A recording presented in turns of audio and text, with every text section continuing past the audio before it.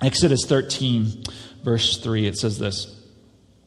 Then Moses said to the people, remember this day in which you came out from Egypt, out of the house of slavery. For by a strong hand the Lord brought you out from this place. No leavened bread shall be eaten.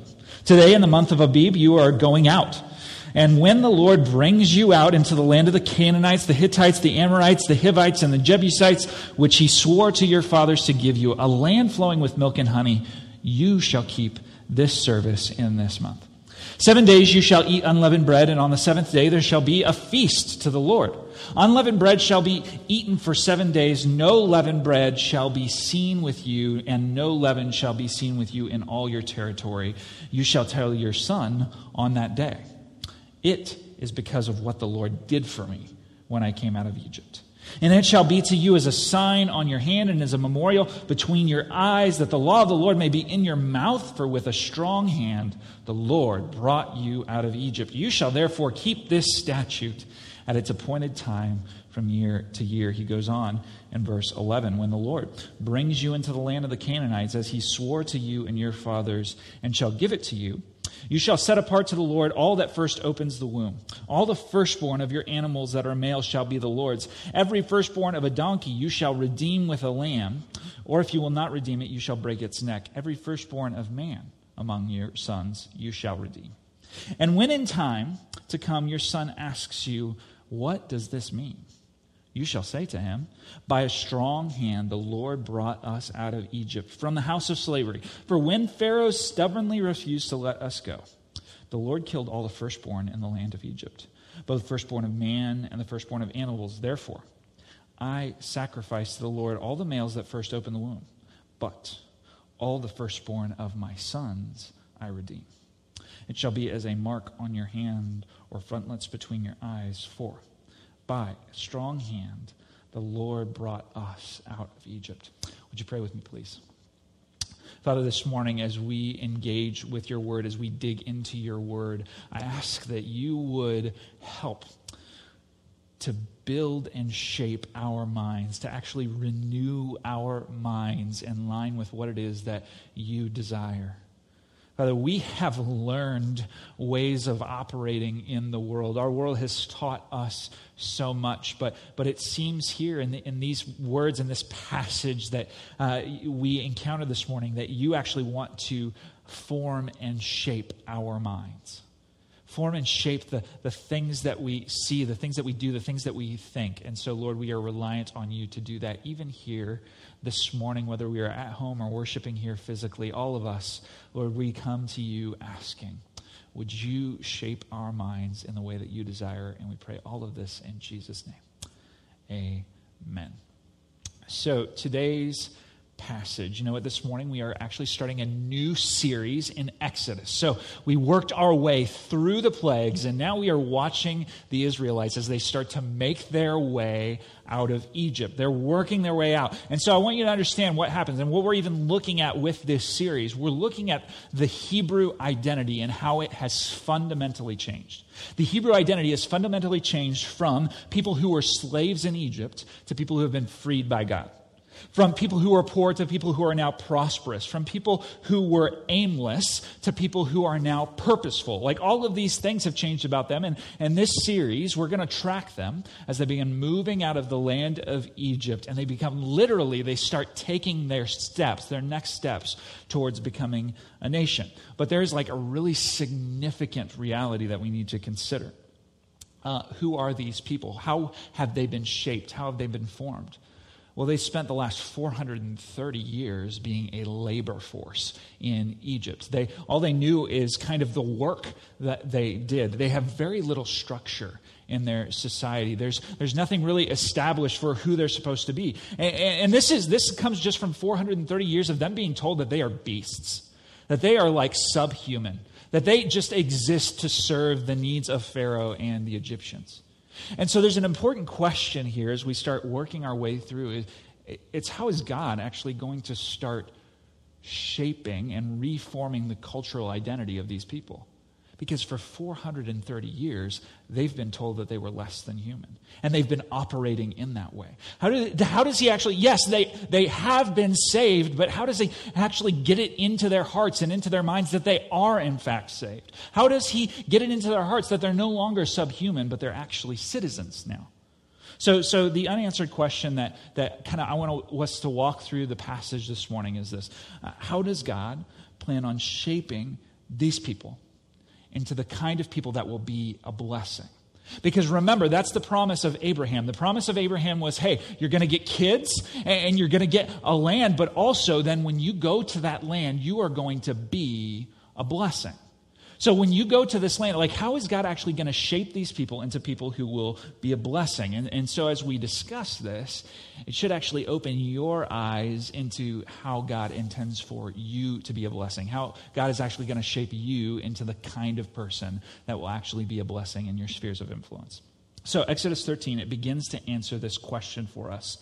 How will God shape these people into people that will be a blessing? So Exodus 13:3. Then Moses said to the people, remember this day in which you came out from Egypt, out of the house of slavery, for by a strong hand the Lord brought you out from this place.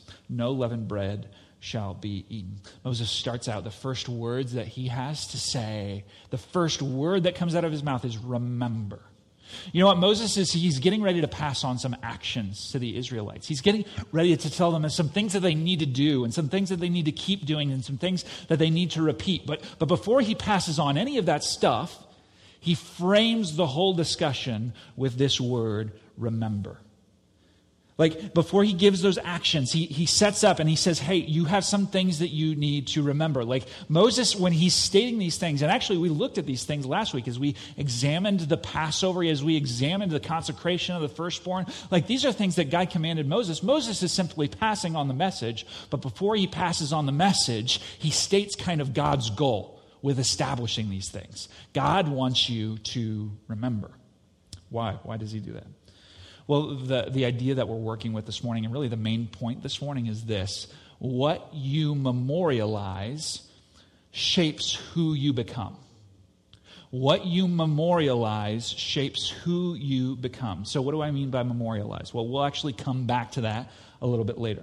But first I want to address the general idea of our memories and the ability of our memories to actually like shape who we are. So I read an article from the American Psychological Association. And so this article presented this groundbreaking truth, like unbelievable, right? Our memories actually impact the way that we interact with the world around us. Like this is no surprise to anybody, right? Like we actually, like how we remember things shapes the way that we interact with people. So when we talk about the idea of people who are operating out of baggage, what we're really saying is those people have some hard memories from their past, and they're responding to other people like they would respond to those hard memories.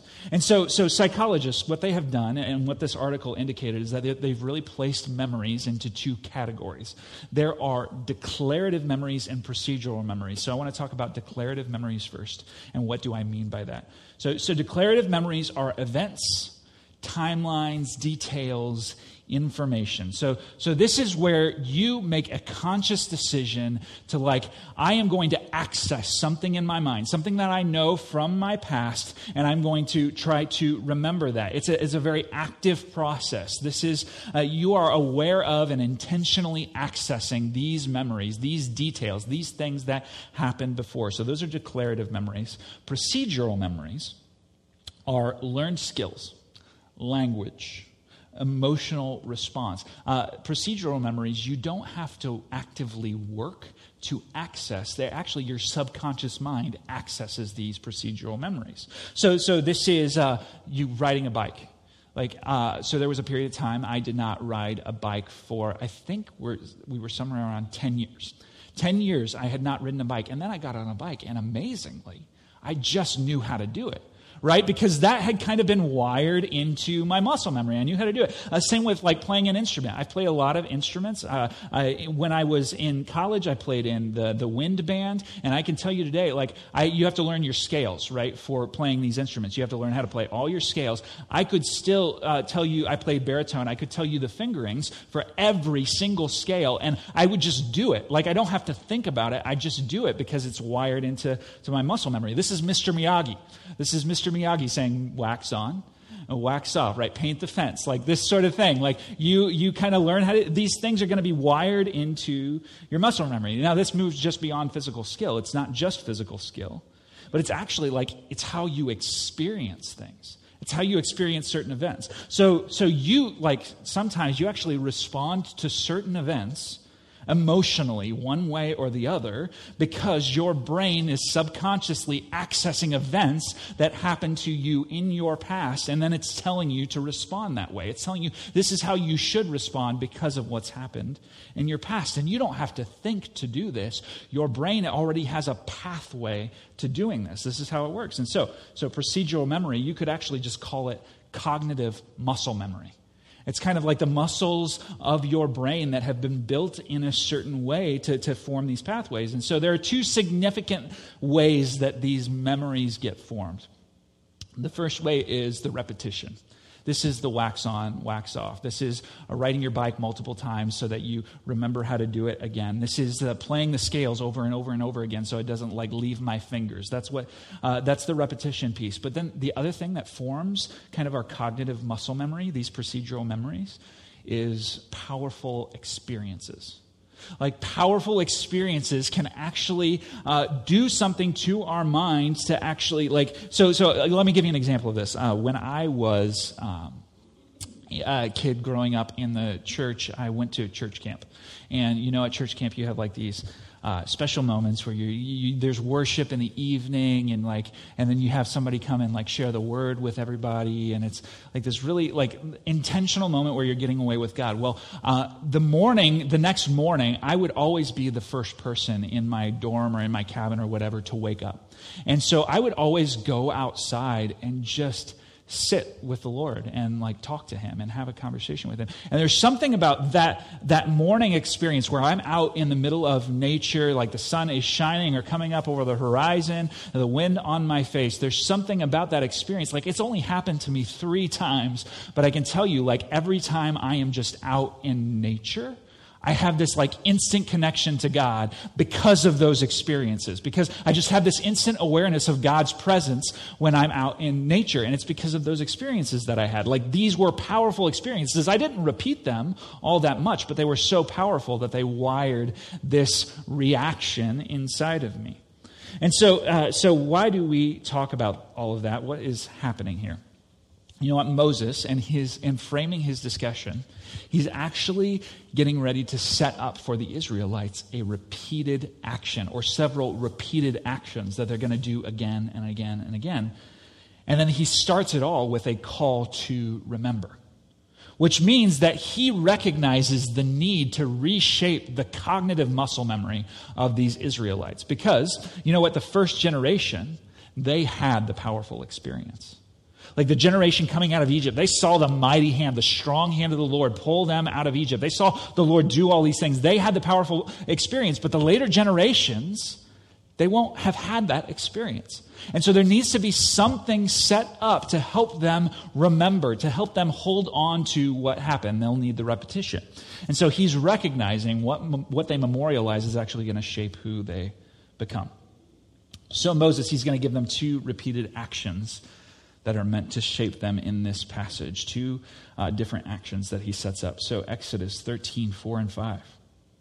Today in the month of Abib, you are going out. And when the Lord brings you into the land of the Canaanites, the Hittites, the Amorites, the Hivites, and the Jebusites, which he swore to your fathers to give you, a land flowing with milk and honey, you shall keep this service in this month. So here we see kind of the function of creating cultural muscle memory, the function of the call to remember, because Yahweh, he actually has a purpose for these people. They are going into a land. They are going to take that land. And as they go into that land, it's going to be in the middle of a bunch of pagan nations who are worshiping pagan gods, and they're going to be sacrificing their kids to these pagan deities. They're going to be oppressing people. There's going to be corruption running rampant in this place that they go to. And in the middle of this land, there are going to be hard battles to fight. In the Canaanites, with the Canaanites and the Hivites, the Amorites, all of these people, they're going to be hard battles to fight. And there's going to be incredible temptation for them to stray away from the things that God has called them to. And many of the things that they encounter, they're going to take their focus off of their rescuer. So you know what? Israel has this really hopeful future, but that future does not come without its own set of challenges. And so who they are when they meet these challenges really matters. Like who they are shaped to become when they get into the middle of this land is important. Like what will their knee-jerk responses be when they encounter these things? Will trusting God be naturally wired into them? Will pursuit of faithfulness be seen as a thing that is valuable at all times for them? You know, all of these questions are things to process. Will even their national structures and systems be able to endure the things that they encounter? Will they remember who God is? Because what they remember about God is going to be incredibly important for them as they go and take this purpose that the Lord has for them. So verses 6 and 7, 7 days, you shall eat unleavened bread. And on the seventh day there shall be a feast to the Lord. Unleavened bread shall be eaten for 7 days. No leavened bread shall be seen with you, and no leaven shall be seen with you in all your territory. Do you think they get the point? Like unleavened, no leaven, unleavened, no leaven. So how appropriate is, like, that the very first action, very first repeated action that Israel sets up is an action based around the food that they eat. Like, so think about this for a second. Like, I ask you, what are your family traditions at such and such a holiday? The first thing that you're going to tell me about is what kind of food you eat at that holiday, right? Because that is like just these traditions that you build around food. There's something powerful about relating to people across the dinner table from each other, and the food that you have, like it engages all of your senses, and all of these things combine together to create this repeated experience that you have. There's something powerful in these meals, right? So I'll tell you a story about food for me. When I was growing up, I used to spend every morning with my grandmother and my grandmother and my grandfather at their house before I would go to school. And about once every 3 months, my grandmother would make sweet pecan rolls or caramel pecan rolls. They were really, really good. So here we actually have a picture of these rolls, I believe. Maybe we don't. Oh, okay. No worries. So anyway, I was going to entice you with the picture and make your mouth water while I was up here talking. You just imagine it. That's right. So she would make these rolls, and I would spend every morning there, and then every 3 months she would do this, and you know what? Every time I would have these, you know, and just like so good, so mouth-watering, right? All of these things. But now, if I eat sweet, like caramel pecan rolls today, I think immediately, like I cannot get past it. I think of the relationship that I had with my grandmother. Like I can't, every time I eat this thing, which is so weird that food would spark this memory inside of me, but every time I eat this thing, it makes me think of the relationship that I had built with my grandmother. And it makes me think, this is not nearly as good as what she used to make, right? Like that's also so all of those things go into my head. And the point is this: memories around food have a very powerful ability to shape our memories. So this is especially, like you get this unique food of unleavened bread. Like when else are you going to eat unleavened bread? Like who has any reason to eat unleavened bread? But this is a very uncommon thing, and the meal actually would have stood out in the Israelite mind. So they didn't, this unleavened idea, it was the idea that they don't have time for the dough to rise. They have to move quickly because the Lord acted swiftly to save them. And so they're going to eat this meal every year, again and again and again. So verse 8 says this: you shall tell your son on that day, it is because of what the Lord did for me when I came out of Egypt. So the uniqueness of this meal, the repetition of this act, it's going to naturally create questions in your kid's head. Like as you practice this, your kids are going to watch you practice this, and they're going to have these questions that rise up. Your kids are going to wonder, why in the world would we eat unleavened bread? Like that doesn't make any sense. Why would we do this? And so you need to actually, it's saying parents, you need to be prepared to help your kids understand why you do this. Like what's interesting here is it's not just like some sort of repetitive religious action done to appease God, right? Which is how most of the ancient Near East works when they think about their repeated actions. They're done to appease some kind of God, but that's not what's happening here. It's fully expected that this regular action comes with an explanation to it. Like this is why you do this. The action and the meaning of the action are actually tied really, really closely together. And so every year when it comes time to eat the unleavened bread, every Israelite is going to wire this truth into their cognitive muscle memory. Overnight, Yahweh changed my status from slave to citizen.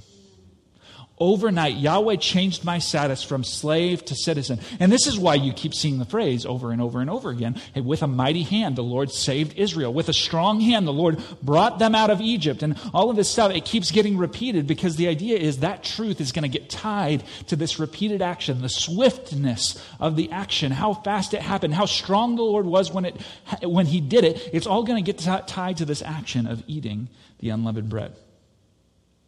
The Israelite practiced this meal so that each Israelite, as individuals, not just them as a nation, but each of them as individuals could take ownership of this memory for themselves.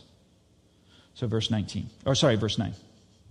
And it shall be to you as a sign on your hand and as a memorial between your eyes, that the law of the Lord be in your mouth.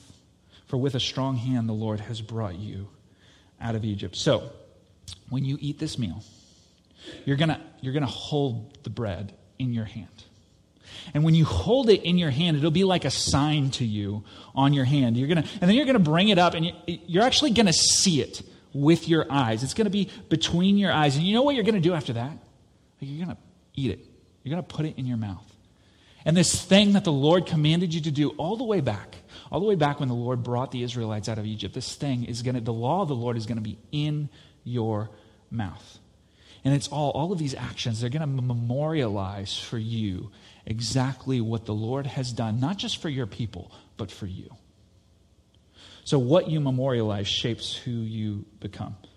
Okay, so now that we've looked at this first action real quick, I want to evaluate what it is that we're doing when we memorialize something. So I want to understand the action real quick. So to memorialize, I want to give us a definition here. To memorialize is to establish something around an important event or idea that does two things. It reminds me and it tells others. So again, to memorialize is this. It is to establish something around an important event or idea that reminds me and tells others. That's the two things that it does. So these repeated actions, they keep bringing the idea, right? The idea of God's salvation of Israel. Every time I eat the unleavened bread, it brings the idea to the forefront of my mind, into my focus. And so it's forming my memory. And in this case, it's about the Yahweh is the powerful God who saved me. Like, that's the thing I keep remembering. But at the same time, when I memorialize something, it's not just me that sees what I'm doing. There are people around me who witness what I'm doing. Right? So when I take the act, people look at me doing the act and they're like, oh, what's happening there? Like, they ask questions about why they would do this. These actions actually serve as a proclamation. They serve to say something to other people about who God is. So you know what? There are other actions that we have. The unleavened bread is that action, but what about us? Like, we have actions, right? We set aside Sunday morning for worship. That is a really unusual action in our culture. There are plenty, like, you could sleep in on Sunday morning. You could spend all night out on Saturday night, that sort of thing, and you don't have to come in. You could spend time doing yard work on Sunday morning, right? Like, there are a host of things that you could be doing instead of being here in church. But when you set aside that time in your schedule, it says something about what you are memorializing, and people look at that. People recognize that. If you have regular patterns of prayer and Bible reading in your life, people look at those, and those mean something. Those actions say something about who you are. If you reach out to and just get to know your neighbors, do you know how many people in the suburbs don't reach out to and get to know their neighbors? That is a really unusual thing that you might do, that people go, I wonder what's going on there. So for the Israelites, these things that they did, they would shape their memory, but they would also proclaim something to their kids, to the people who were watching and who observe their actions. So, passage goes on. Moses establishes one more repeated action. Verse 11. When the Lord brings you into the land of the Canaanites, as he swore to you and your fathers, and shall give it to you. So for this action, the next action, he kind of goes the same pattern. He's like, hey, remember, you have a purpose that you are set apart for. You have a place that you're going, and that place is going to be challenging. There are going to be hard things ahead of you, and so who you are is important. So verse 12. You shall set apart to the Lord all that first opens the womb. All the firstborn of your animals that are males shall be the Lord's. So the Israelites, they have this unique responsibility.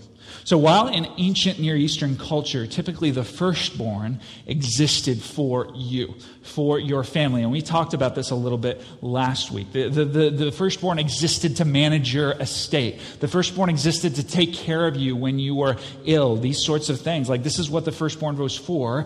But now the Lord is establishing a different pattern, that the firstborn is for me. The firstborn is set apart towards me. And so it says here, every firstborn male was to be given for sacrifice, set apart to the Lord. So in Israelite culture, the firstborn, it exists for the Lord. And verse 13 expands on this. Every firstborn of a donkey you shall redeem with a lamb. Or if you will not redeem it, you shall break its neck. Every firstborn of man among your sons, redeem. So the Israelites, they're called to this repeated action of setting the firstborn apart. And they have two exceptions. And that setting the firstborn apart, I want to be really clear about what that means. In this case, we're talking about the sacrifice of the firstborn. So the sacrifice of their livestock for the Lord. When they set it apart to the Lord, this is what they are doing. There are two exceptions: the donkeys and the human beings. So what's happening with the donkeys? The donkeys are unclean animals. So we don't know this yet. Like, this is not set up for us in the passage. It comes later on. But as they plunder the Egyptians, as they make their way out of Egypt, they kind of get the things that come with Egypt. And one of those things are donkeys. And donkeys are really useful to the Israelites as they try to make their way through the desert. They're carrying their stuff. All of this is going on. But there's a problem. Donkeys are unclean animals. Therefore, they are not an acceptable sacrifice to the Lord. So the Lord gives them an option. The firstborn of the donkey, you can either kill the donkey, or you kill a lamb to keep the donkey. That's how that works. But then, human beings, you can't sacrifice human beings. That's kind of just one of the things that is set up, and that makes sense, right? So, they need to still honor the action of setting apart the firstborn. So what do? They substitute a lamb in the place of their firstborn sons. They put a lamb in the place of their firstborn sons, and that lamb will be killed so that their firstborn sons do not need to be killed. This is what the word redeem means. You are going to exchange one thing for another thing. So this repeated action, it actually should consistently take the minds of the Israelites as they practice it in every single generation. It should take their minds back to what the Lord did at Passover when they killed a lamb to escape God's judgment on the firstborn. So, verse 14. When in time to come your son asks you, what does this mean? You shall say to him, by a strong hand the Lord brought us out of Egypt from the house of slavery. Verse 15. For when Pharaoh stubbornly refused to let us go, the Lord killed all the firstborn in the land of Egypt, both the firstborn of man and the firstborn of animals. Therefore, I sacrifice to the Lord all the males that first open the womb, but the firstborn of my sons I redeem. So this is what it's saying. It's saying, hey, you ask me why. Back when Yahweh saved us, this is what happened. He killed the firstborn, but he made a way out for us. He actually made it possible for us to not have to face that judgment. He let us kill a lamb in the place of our firstborn. If we killed the lamb and we put its blood over the doorposts, we could be saved. And that was the event that actually moved us out of the land of Egypt. And so this repeated action, every time that there was a firstborn in the family, they would do this repeated action, whether it was the livestock or whether it was kids, it didn't matter. Every single time they did this action to solidify, to wire this truth inside the muscle memory of the Israelites. Yahweh judged sin, but he offered a substitute. He actually offered a substitute. He gave us an opportunity to escape that judgment. So yes, I sacrifice all the males of my firstborn. And it reminds me every time I do it of the wages of sin. But in place of my firstborn son, I sacrifice a lamb. And it reminds me that Yahweh graciously did not make my family pay those wages. And this is why we take communion as often as we are able to. This is a weird season in COVID-19, but we do this practice as often as we are able because it reminds us of the wages of sin. It reminds us that as a substitute in our place, Jesus died. The Lamb of God died. God sacrificed his firstborn so that we might not have to pay sin's wages. That thought process carries all the way through Israel, all the way up to Christ, and now it carries to us. So verse 16. It shall be as a mark on your hand or frontlets between your eyes, for by a strong hand the Lord brought us out of Egypt. So the practice of these things, this is what it means. It says, as a mark on your hand, as frontlets between your eyes. You know, there were some Jews who actually would literally put a band around their head with a little box on it, and then you could open that box and pull out a little passage of scripture, and that was how they observed this. But it's not actually telling you to literally do those things. It's saying, when you repeat this practice over and over and over again, you know what it's going to be like? It's going to be like this ring that I wear on my finger. Every time I look at this ring, I am reminded of the connection that I have to my wife, of the deep connection that we have. That ring is a circle, right? To remind us of the unbroken bond that exists. And not only does that remind me of something, right? But when I go somewhere, other people see this ring. This ring is a memorial of the fact that I am joined to my wife. That's what this ring represents. Every time you do these practices, especially this practice of the firstborn, every time you do this, it's going to be like a mark on your hand. It's going to be like frontlets between your eyes. Every time you do these things, they will be to you a memorial. And they won't just be for you, but they will be for those who are watching you. So, Alliance Bible Church, what you need to remember this morning, what you need to wire into your cognitive muscle memory, what you memorialize shapes who you become.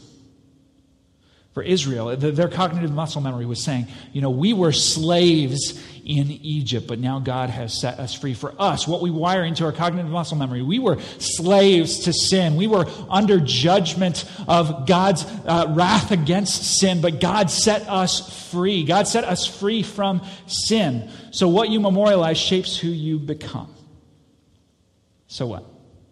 Number one, your regular spiritual rhythms shape you for the future. Your regular spiritual rhythms shape you for the future. So I engaged with some research probably about 3 years ago now that indicated millennials especially. So millennials, we're all going to I'm going to go after us for a second. Millennials especially have this problem where we are particularly afraid of legalism.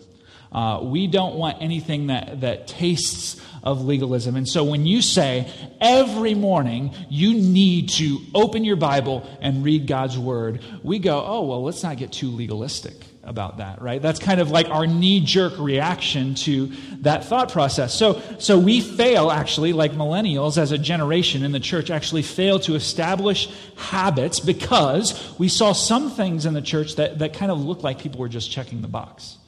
Like, people did things and they did the repeated patterns, but to us it looked like checking the box. And so we don't actually strive to engage any practices at all. And so heads up for anyone who who's neglecting regular daily patterns of Bible reading and prayer, weekly patterns of church attendance instead of just going when it's convenient or desirable? Anybody who's neglecting regular patterns of giving? Like, what we are neglecting is not just like a checking the box sort of thing, because it's not just checking the box, but we are actually neglecting God shaping us into the people that He desires us to be.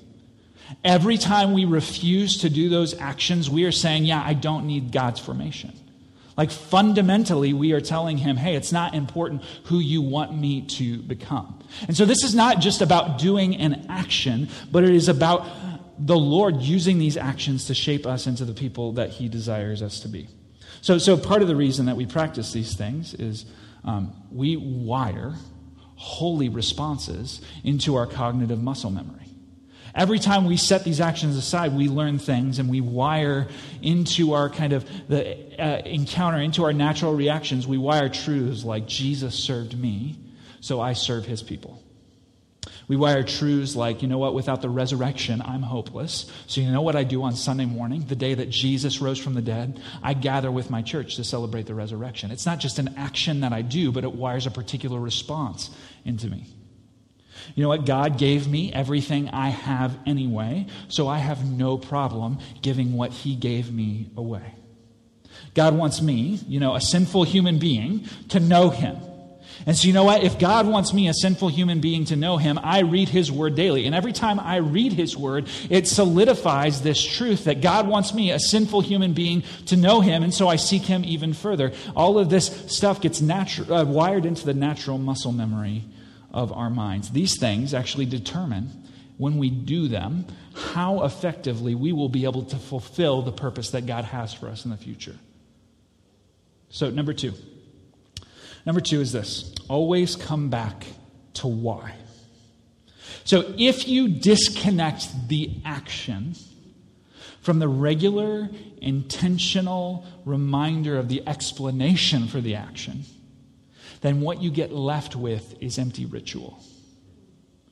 Like, these things do nothing for you except help you feel more self-righteous. If you disconnect the action from the explanation, if you disconnect things from the why. So this is what Israel ended up doing, by the way, with these actions and several other actions that they were called to do. These were actions that were actually they were supposed to be formational for Israel, to prepare a nation for the coming of the Messiah. And Israel divorced the actions from their explanation, and it ended up not letting them do anything to them except become empty action. So Isaiah 1, 13 and 14, this is God's response to that. It says, "Bring no more vain offerings. Incense is an abomination to me. New moon and Sabbath and the calling of convocations. I cannot endure iniquity and solemn assembly."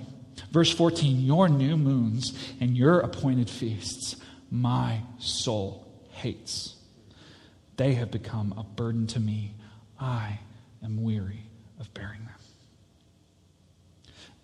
Our actions, the things that we do, the things that the Lord calls us to, they're not to be divorced from the reason that He gave us those actions. So this is why, every time we take communion as a church, we actually explain communion again, and we explain it again, and we explain it again. And you might get tired of us spending 3 to 5 minutes to explain it every single time, but we explain it every single time because we are not just doing an action. We are not just doing a vain action, but we were actually trying to build into our cognitive muscle memory as God's people the kind of ways that He wants us to respond, the kind of people that He desires us to be. So we all have a question to answer this morning.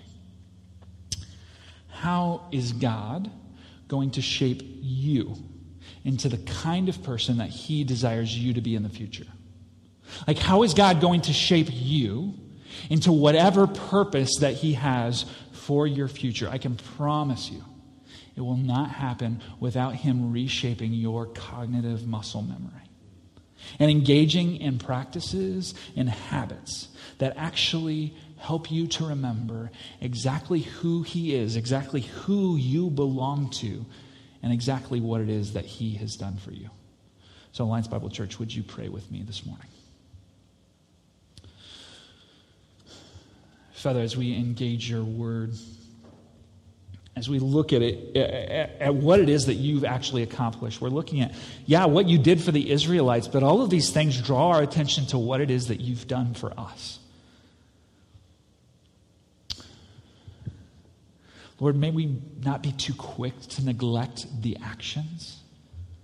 Not to perform them out of a sense of checking the box, out of a sense of getting it done, but recognizing that without them, we are hopeless to become the people that you desire us to be. So, Lord, if that's true, I ask that you would draw our attention to the amazing things that it is that you have done for us. What it is that you've actually accomplished for us. That we were dead in our trespasses and sins, but you, being rich in mercy, gave your only Son, that you might set us free from sin's slavery, that you might give us the promise of life when all that we had to face was death. These are amazing things that we have been promised. And Lord, those promises lead us to being shaped into the people that you desire us to be. Lord, you've given us a calling. You've given us a responsibility. We are in the middle of a place that needs to understand who you are. And this calling that you've given us is wrought with challenges. And so, Lord, if we are to actually fulfill that purpose, Lord, you need to shape us. So, Lord, would you shape us into the people you desire us to be? We pray all of this in Jesus' name. Amen. Would you please rise with us?